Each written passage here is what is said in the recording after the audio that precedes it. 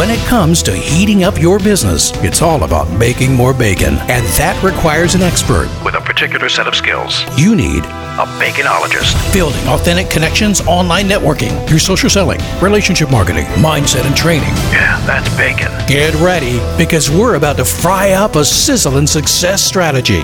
This is the Bacon Podcast with your host and business baconologist, Brian Basilico. It's a lot of bees, man. Welcome, everybody. I'm your host, Brian Basilico, and this is the podcast where you learn to make your business sizzle online. So are you ready to fry up some new business? Hey, peeps, I am uber excited. I have a great guest. As a matter of fact, I've been a guest on his show, and his name is Scott Paton, and he is with a company called freeebooks.net. Sounds intriguing. Hey, Scott, man, how you doing? I'm doing awesome, Brian. Happy to be on the show.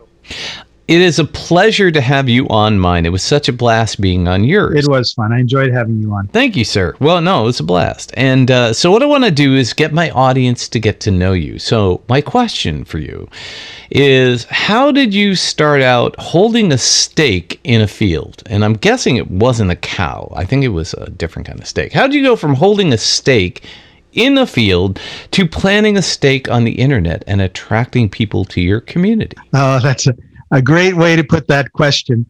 I was visiting my uncle on the farm in southern Saskatchewan. He said, I need some help in the field, Scott. And he gave me this piece of wood and he said, just put it here and then move 10 feet every time I come by with the tractor. And that's how he made straight lines when he was furrowing the fields. And from there, I learned the value of good, honest work. And I spent 20 years managing grocery stores in Western Canada. And then when the 1990s rolled around, the company started to computerize. And I thought, if they put computers in the stores, this computer thing must be more than just a fad, because these guys are like slow when it comes to being, cutting edge. They're about as far away from being cutting edge as you can be. And got a computer. And then I realized shortly thereafter that all of the people who had my position but were 10 years older were either having heart attacks, nervous breakdowns, or obese. And I thought, kind of like I like to juice, and I'd have a bunch of carrots on the counter. I'd clean them. I'd put them in the juicer. And I figured I was like one of those carrots looking at all those other carrots getting juiced, thinking that ain't going to happen to me. And I realized, of course, I'm in a system. This is what the system produces, and I need to make a change. So I left at a good time. And that was kind of the beginning of my odyssey throughout the world of internet marketing.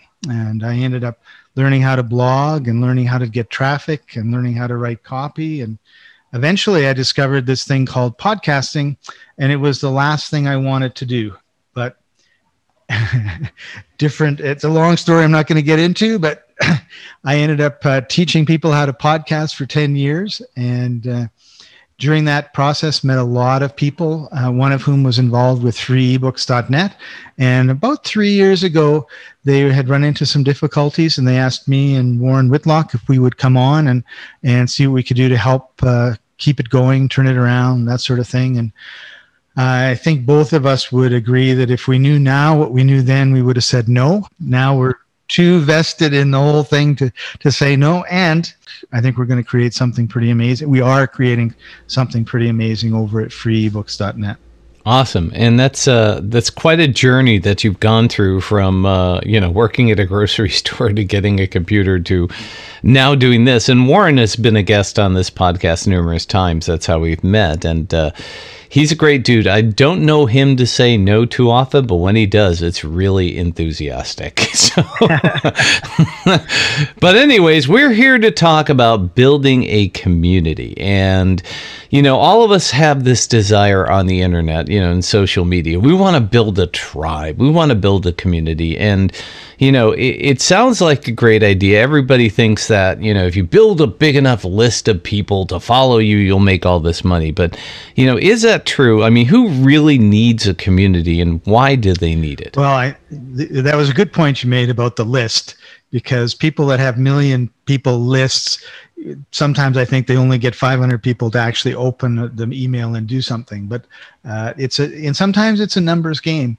But I think that the more technology has taken over our lives, and certainly in the last year, with just look at Zoom, for example. Well, we're on Zoom right now. Exactly. The technology has just become central to our lives, and the problem is it's called high tech, high touch, or low tech, low touch. So, for example, running a grocery store, I would have 4 cashiers. I'd have a baker, I'd have a deli person, I'd have a produce person, I'd have one guy stocking the specials, I'd have another guy in the back room organizing, I'd have an assistant manager, and I'd have 20,000 people come through my store. That's pretty low touch, right? Like, you get a hi when you come in, you get a goodbye when you go, and please give me your money sometime in between. And that was the business. It was because it was low tech. You walk down the aisle, you pick up a can of beans, you stick it in the cart, you walk to the front, the cashier rings it through and takes your money, and off you go.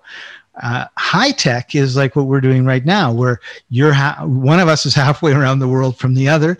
We're talking, and where these electrons that our voices go before they arrive at the other end, who knows?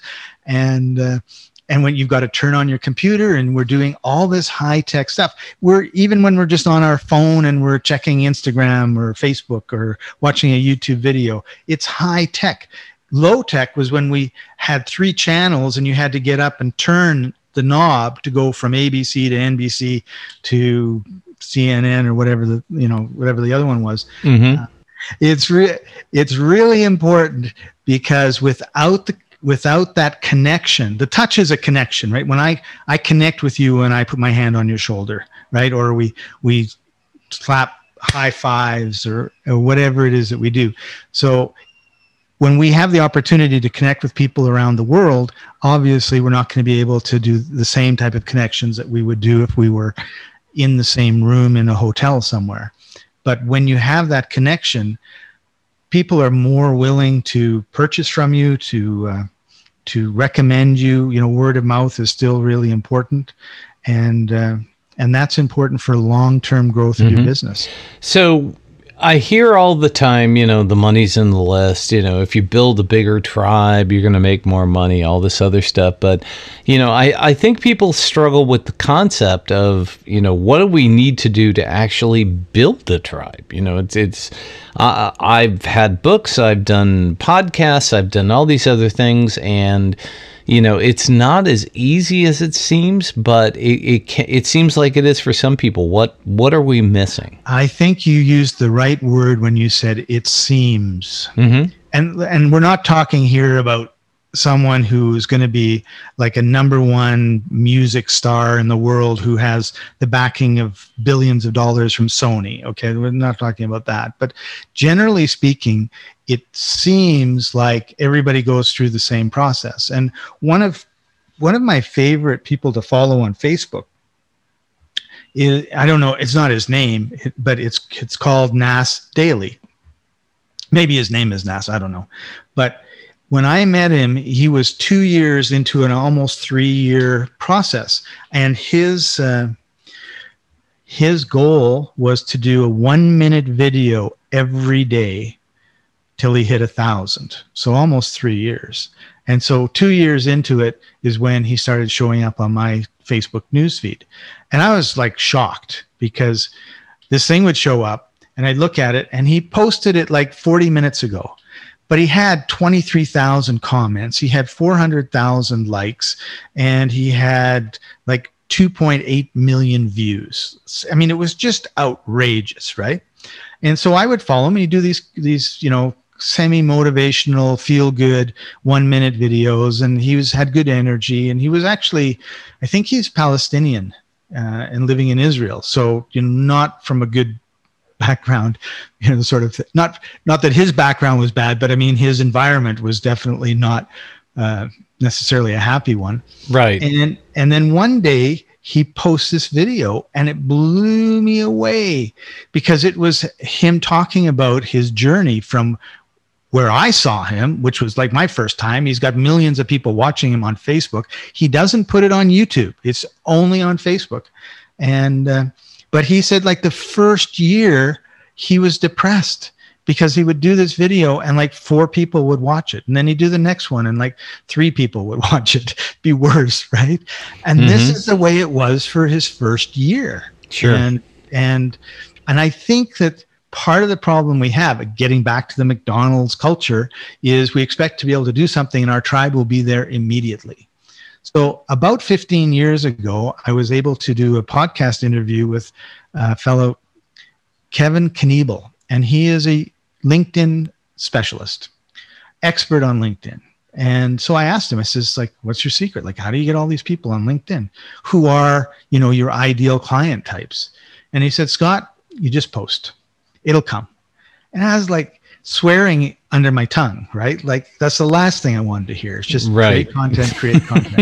So, and of course that's, you know, over the years, I have created content that ended up on LinkedIn.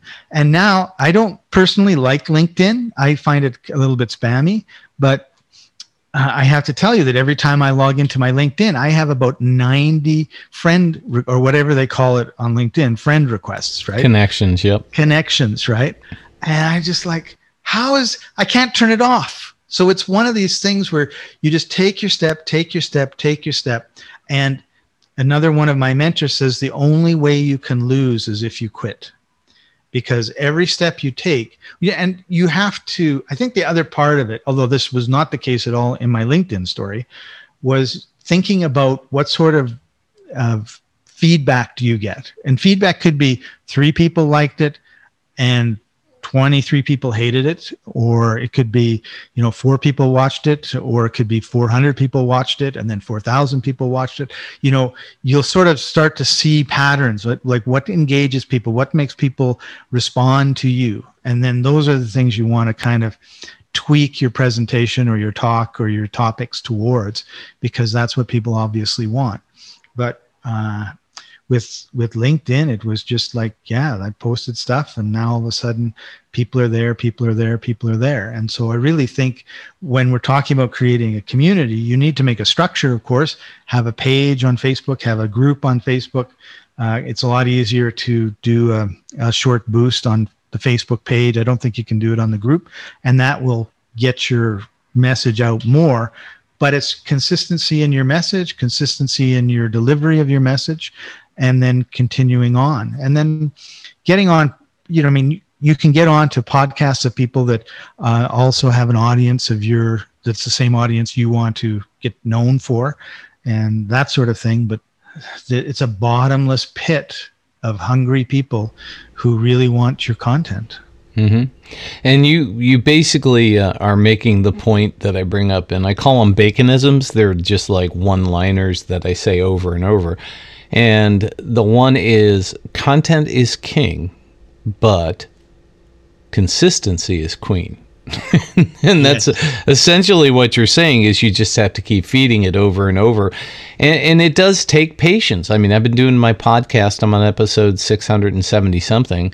Good for and you. Thank you. And, it's that consistency. And the key thing is that if you're looking to be a social media influencer, it doesn't happen overnight unless, you're LeBron James or, right. Somebody who is super, super famous and you have name recognition. It takes a while to build that up. So the last piece of this then is, how do we attract people to us? I mean, how do we get people to join this group? We can post content, but how do we attract them? What do we do? Yeah, that's an interesting question. And I think it's actually backwards. Is we keep trying to pull these people into our sphere of influence or into our tribe. And I think what we have to do is just get out there and do our thing. And those people will automatically find us. I have one of the things that I do is courses on Udemy. And it's the Walmart of online video courses. For $10, you can learn about just about anything.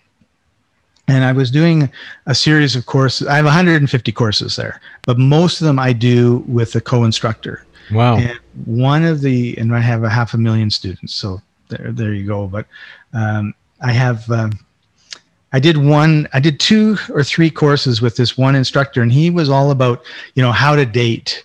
He wasn't quite the double your dating guru type.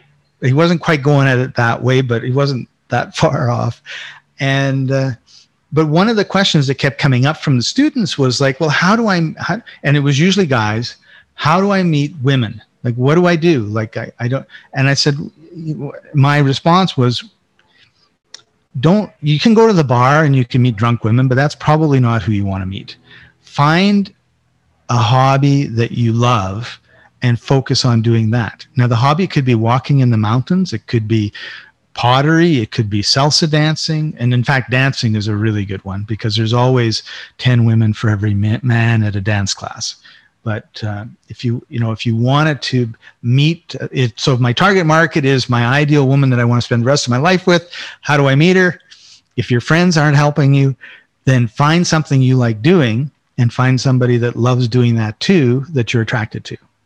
And so it's kind of the same when we're online. It's like, I have a friend who is, he's got a great little media company, an online media company. And he's put out 4 books, 5 books, maybe 6 books now. And he is sarcastic as sarcastic can be.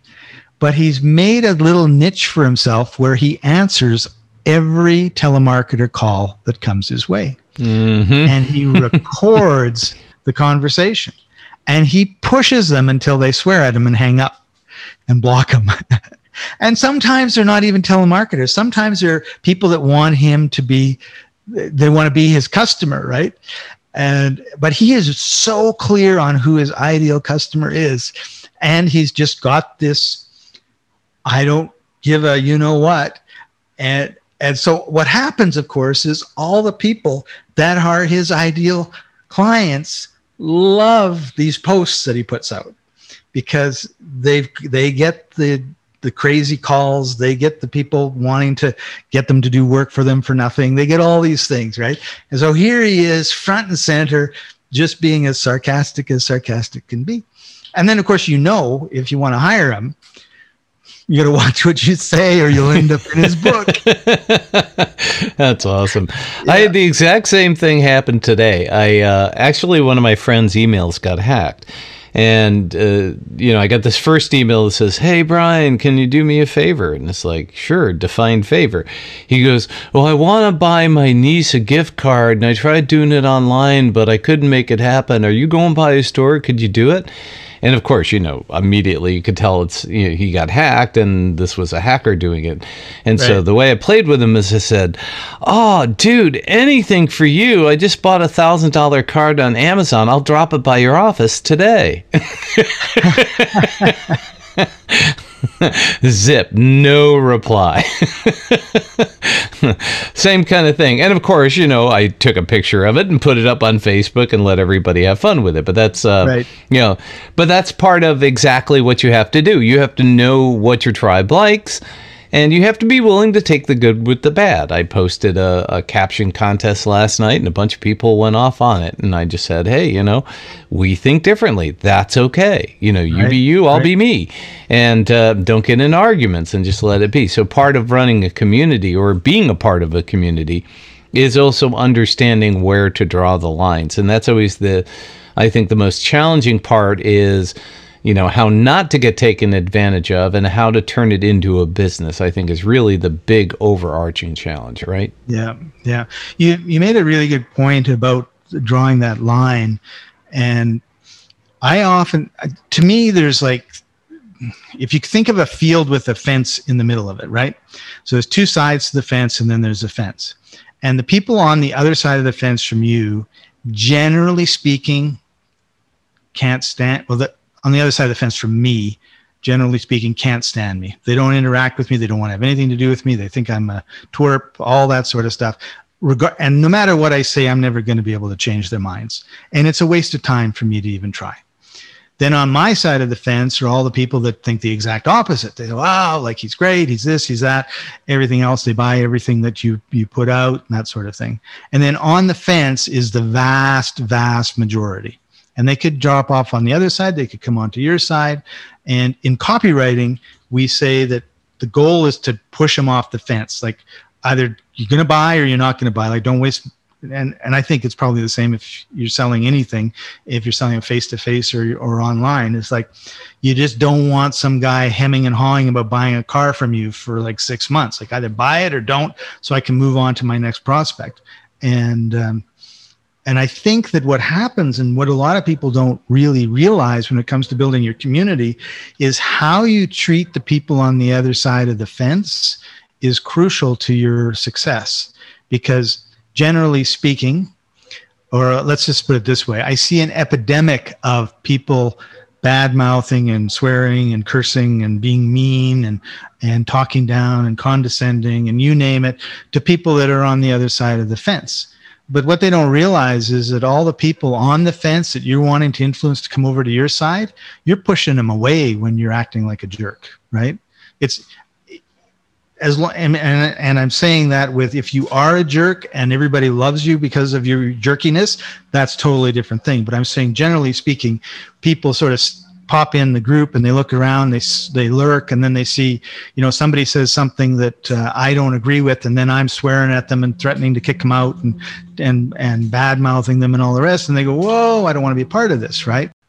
To me, if you want to create, first of all, you have to sit down and think, like, what is the type of community I want to create? What is the goal of the community? Where do we want to go? I want to be a leader. Oftentimes we fall into the teacher role, which is not how you build a community.